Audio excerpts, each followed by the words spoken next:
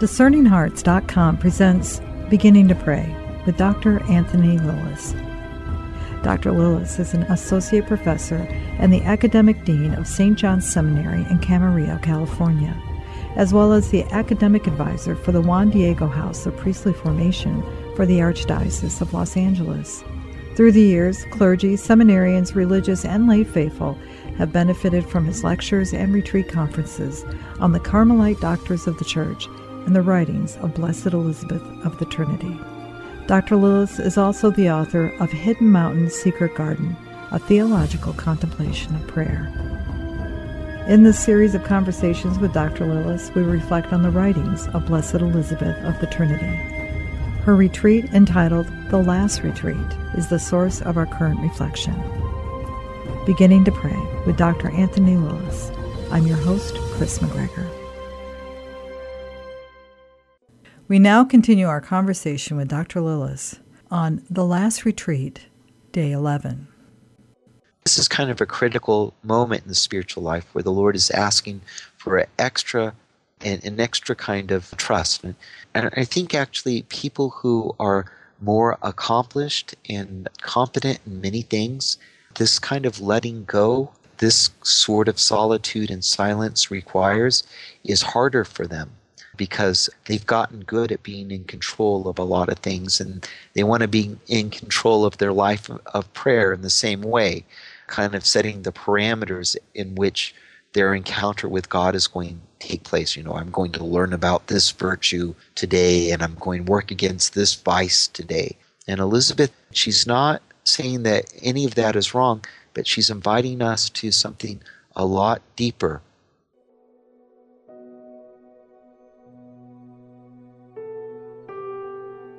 It is the whole Trinity who dwells in the soul that loves them in truth, that is, by keeping their word. And when this soul has realized its riches, all the natural or supernatural joys that can come to it from creatures or from God Himself are only an invitation to re-enter into itself in order to enjoy the substantial good that it possesses, which is nothing else than God Himself.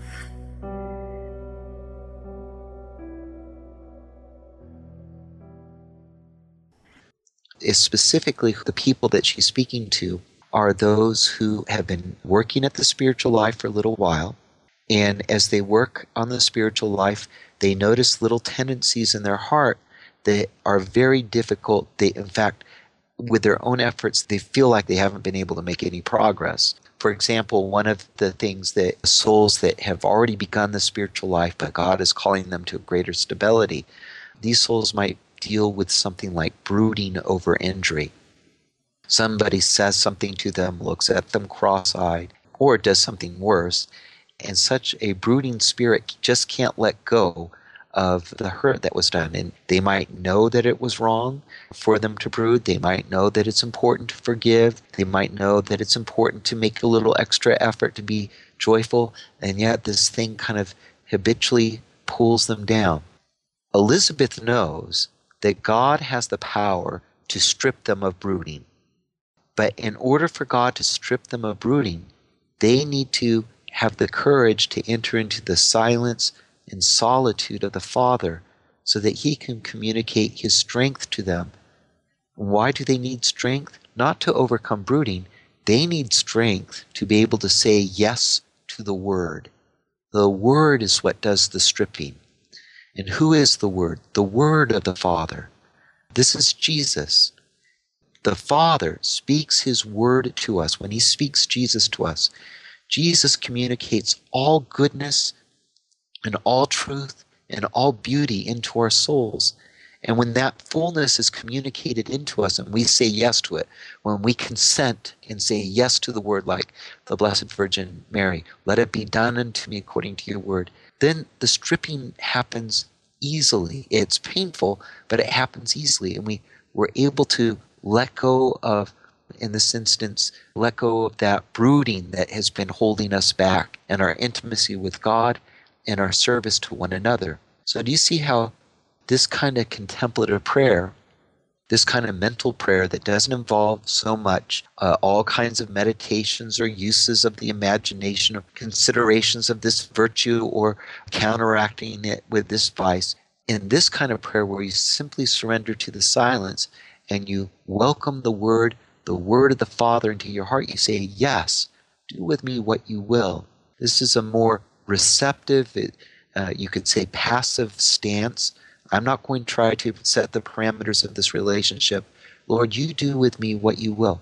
Then the Word of God, the Son of the Father, has the freedom to begin to strip the soul in certain ways, because that soul which consents to his coming, that welcomes him, that soul is available to him, vulnerable to his power, because he does have the power to cut right through bone and marrow, right into the depths of the heart. And the reality is, when we have attachments to sin, whether it's rash judgments or brooding over injury or anxiety and fear, whatever the things are that are holding us back, there's some of that we can work on, the voluntary part of it we can work on, but there's an involuntary part that only the Word of God can free us from. And the Word of God frees us from it by piercing us to the heart. And we can only be pierced to the heart if through entering into silence and solitude, we receive the strength of the Father, the strength alone that allows us to say yes to the Word. That's so powerful. I mean, it reminds me of when she spoke of abyss meets abyss. When you described it as the abyss of our misery encounters the abyss of God's love. It's a very similar idea. In fact, you're right to make that connection, that the misery in our heart is not the deepest abyss. There's an abyss of mercy. God is present in the misery or absence of love our soul suffers. He's present in us, and He's waiting for us to go down and humbly offer ourselves to Him in that misery, humbly accept His love. And in fact, the next paragraph, 28, Elizabeth actually says, it's not enough just to say yes to the Word, but we need to keep it. When the abyss encounters abyss, this is not like a one-time event and now I've moved on. It requires kind of a walking with the Lord through what's going on in my heart, and so that when I recognize things like either brooding over injury or resentment or bitterness or lack of forgiveness or rash judgment or self-pity, when I recognize these things, instead of being down on myself, this is, I'm falling into this again, just going, here's something else I can offer to the Lord. When we are offering all these things to the Lord, we're exposing these things to the light of truth. And it is the truth that sanctifies us. So keeping the Word, saying yes to Jesus, welcoming Him, letting Him dwell with us, means living in a place where we're allowing Him to expose kind of the brokenness of our lives to the light of day so that we can see it for what it is and then surrender it to the Father.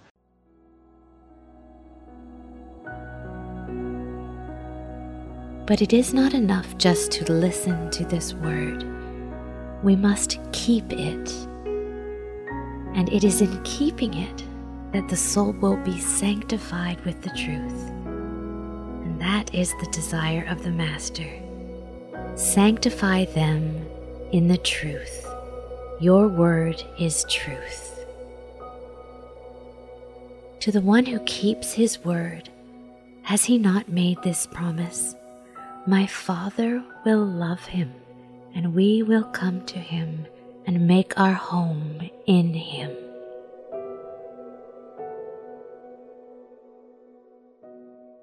Keeping the word, that means exposing the different movements of our heart to the truth revealed by the Father through His Son, submitting things to the cross of Jesus Christ crucified, giving Him this brokenness. What it does is it makes space as we give these things to God, and it makes space in our hearts for the Father to come to us and dwell with us and be present to us. And this is the awesome thing about the victory of good over evil. As we make space in the midst of all our imperfections, the presence of God begins to take over our hearts. God never needs to overpower evil in our lives. He's already conquered it. God doesn't need to crush it in a mighty moment.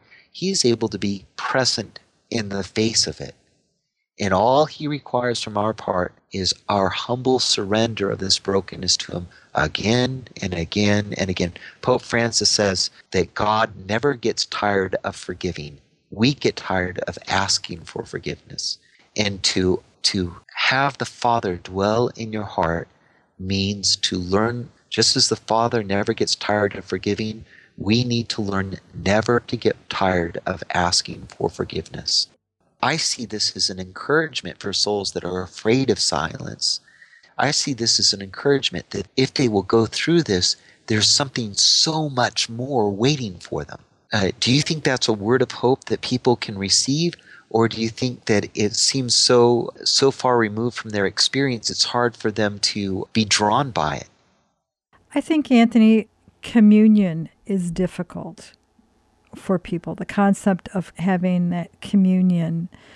I kept thinking as you were speaking, Lord, I'm not worthy that you should enter under my roof, but only say the word and I shall be healed.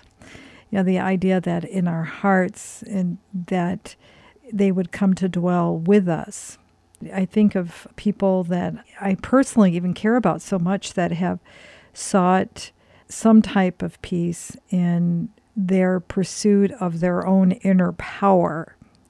Somehow that makes them mighty and stronger, and as opposed to opening it up and allowing that communion to occur.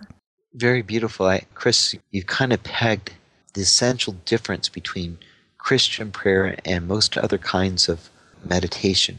Christian prayer is not an achievement, a psychological accomplishment where we get some sort of enlightenment and are able to surmount the difficulties, surmount the ambiguities of life.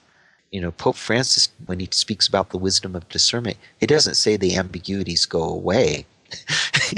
And the trials are a necessary condition for growth. And the ambiguity is necessary. The Father allows the ambiguity because he loves freedom.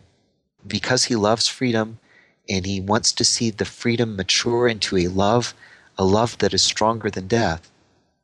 He is present in a lot of ambiguity, not only in the world, but in our hearts.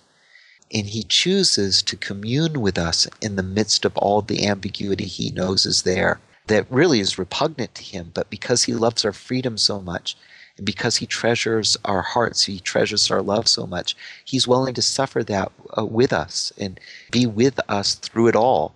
And that's what communion is. A communion isn't a psychological achievement where I surmount problems. Communion is a being with God, but also being with one another in the face of problems and believing in the good things that God is doing no matter what happens in our life. That what God is about is so beautiful and so good, it far outweighs all this darkness and hardship that we see. And so we learn to believe in it. What I loved about your application of these words to communion is that every time we go to Mass, this is what the Father is renewing to us. He's communicating his word to us once again, and we are able to receive that word in the real presence of the Blessed Sacrament, body and blood, soul and divinity, into our hearts, into all the ambiguities of our life. And of course, before we go to communion, we must bring to confession mortal sin. And of course, this means that we're working on not voluntarily doing things that are against the love of God in our lives. We're ordering our lives to God. But even as we order our lives to God, there's a lot of things going on in our hearts that aren't pleasing to him, but he is patient with, because he sees the beauty of our love and he treasures it and he wants it to unfold. And so by being with us in the midst of all the brokenness, he's attracting us to himself. The more we let his word strip us of some of the things that we're afraid to let go of, the more we let ourselves be vulnerable before God, the more he attracts us. And what's the reason? I mean, the reason here that Elizabeth gives is because God really wants us to have extended periods and times in our life where we simply enjoy His goodness. We're simply at rest before the mystery of His absolute goodness in our hearts and in our lives, and realize how beautiful it is that He is there. Just like He treasures our goodness and our freedom, He wants us to be overcome with awe and wonder about His goodness and His freedom and the love that He lavishes upon us. And that's what communion is all about. There's one more reason why I think souls that will step out and be brave and avail themselves to the silence of prayer when they're ready. The other thing that this kind of prayer does is it frees us from living a life where we're ruled by impressions and first impulses.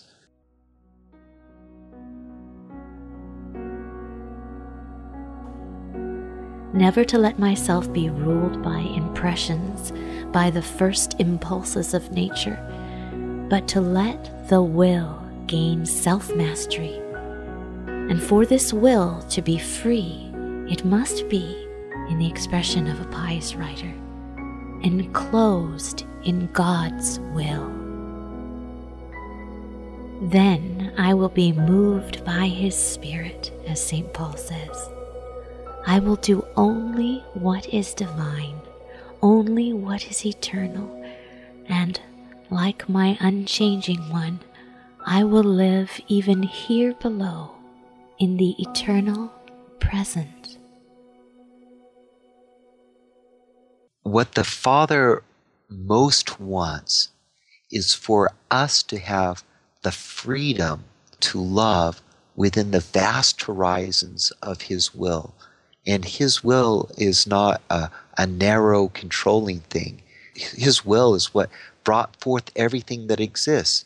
His will is what brought forth all kinds of freedoms that we see in the world and that we experience in our lives. And He delights in all that freedom. That's where His will is. But to have that freedom means to have the freedom of being moved by the Holy Spirit. And this is where being enclosed in God's will comes in. God's will is it's like the walls of a garden. It protects something very, very beautiful. When our will is enclosed in these garden walls, the Holy Spirit can blow through and accomplish wondrous things in our hearts and through our hearts in the whole world.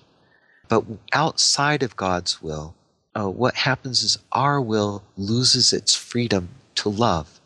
Our will becomes vulnerable to things like our first impulses. And so we have rash judgments that often cloud our ability to really love one another, to forgive each other, to let go of bitterness. We have moods that come upon us and make us self-occupied so that we don't have the inner resources we need to be present to one another, especially when our sons and daughters or our parents or our husband or wife needs us to be there. We're not able to because we're being controlled by a mood or some other psychic state. Or we can get caught up in euphoria and not realize the broken hearts that are right next to us. You see, when we're caught up in those first movements and those impulses, we're not free to be present to those around us. God, in His beautiful will, He chooses to be fully present to everyone. He chooses to be fully present to them in His power. That's what holds them into existence. And He chooses to be present to them in love. And that's what allows us to have a real relationship with Him. And when we let that beautiful will of the Father enclose our hearts, a will that is fully present to us, His Holy Spirit can move us to be present to Him and to others in the same way. And this is what solitude and silence opens up in our life. When we make this solitude and silence the kind of loving solitude and silence that welcomes the word of the Father, a word spoken from the solitude of love, spoken out of the silence of love. When it is received in the loving silence of our heart, a silence that waits for what the Father has to reveal, a silence that refuses to be controlled by first impulses, that heart is free. That heart is moved by the Holy Spirit. That heart can do anything. All things are possible through that heart, because that heart is held up by the power and strength of God the Father. You've given me so much to ponder here, Anthony. How about if we just close with this very last sentence? I will do only what is divine, only what is eternal, and like my unchanging one, I will live even here below in the eternal present. You know, I think one of the things that people are frightened of in terms of silence and solitude is they think that there's nothing going on. You know, God is kind of this static, distant being who isn't really concerned about them or present to them in their plight, in the things that are going on in their lives. And so they don't trust God. They don't trust that God is enough for them. But the eternal present, this is a moment of love where nothing can stop it. It is like a tidal wave of presence and concern and truth and beauty. It's wonder, and it's astonishing, and it's surprising. And it's always there, just before us, waiting to break in, knocking on the door of our hearts. This is the world that God has created. And it's a world so filled with goodness and power and beauty. We live lives that oftentimes are devoid of this, ignorant of everything that is breaking out all around us. What Elizabeth of the Trinity is inviting us to on this 11th day is to plunge, to trust, to abandon ourselves, to surrender ourselves to the silence into which the Father beckons us. A fullness of life awaits us, because that's the world He created. The silence is not empty. The silence is not alienated, isolated, alone. The silence is a solitude, but it's a loving solitude. It's a silent fullness that is breaking in on us even at this moment. This is the silence that Mary said yes to. And long before Jesus was conceived in her womb, He conceived in her heart. And this is the fullness that is waiting us so that we can be fruitful in our lives. And this is important not only for our own salvation, for our own holiness, but it's also important for those that we love. If God is calling you to the silence, if He's inviting you into solitude, there's something powerful that He wants to do not only in your heart, but in the hearts of all those entrusted to you. So say yes to Him. Let Him lure you into this unchanging presence, this present that is the fullness of love itself, this present from which all the world came and to which it is all going. We need you to say yes to this kind of prayer. The Lord brought me into a spacious place because He was gracious toward me. The Creator, seeing the beautiful silence which reigns in His creature, and gazing on her wholly recollected in her interior solitude, is enamored of her beauty and leads her into this immense, infinite solitude, into this spacious place sung of by the prophet, which is nothing else but Himself.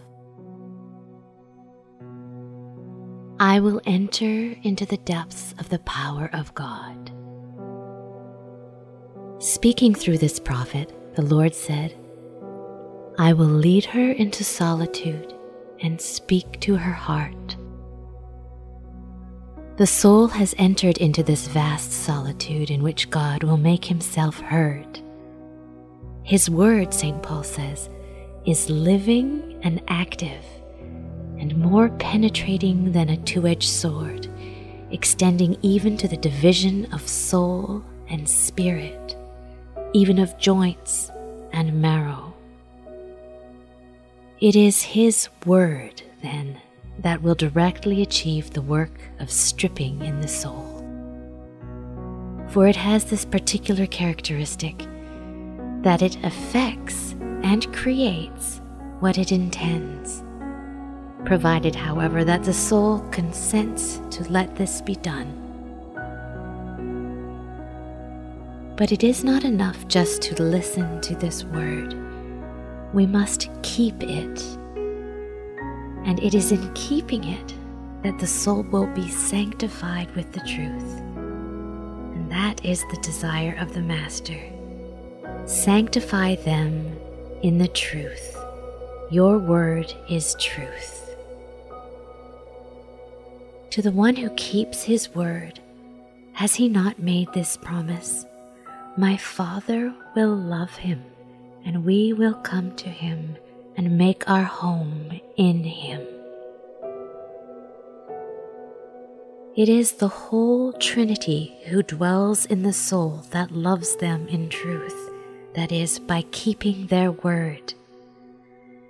And when this soul has realized its riches, all the natural or supernatural joys that can come to it from creatures or from God Himself are only an invitation to re-enter into itself in order to enjoy the substantial good that it possesses, which is nothing else than God Himself.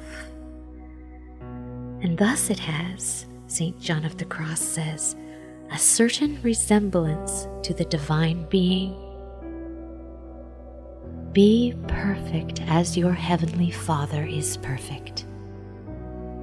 St. Paul tells me that he works all things according to the counsel of his will, and my Master asks me also to pay him homage in this regard, to do all things according to the counsel of his will. Never to let myself be ruled by impressions, by the first impulses of nature, but to let the will gain self-mastery. And for this will to be free, it must be, in the expression of a pious writer, enclosed in God's will. Then I will be moved by His Spirit, as St. Paul says. I will do only what is divine, only what is eternal, and like my unchanging one, I will live even here below in the eternal present.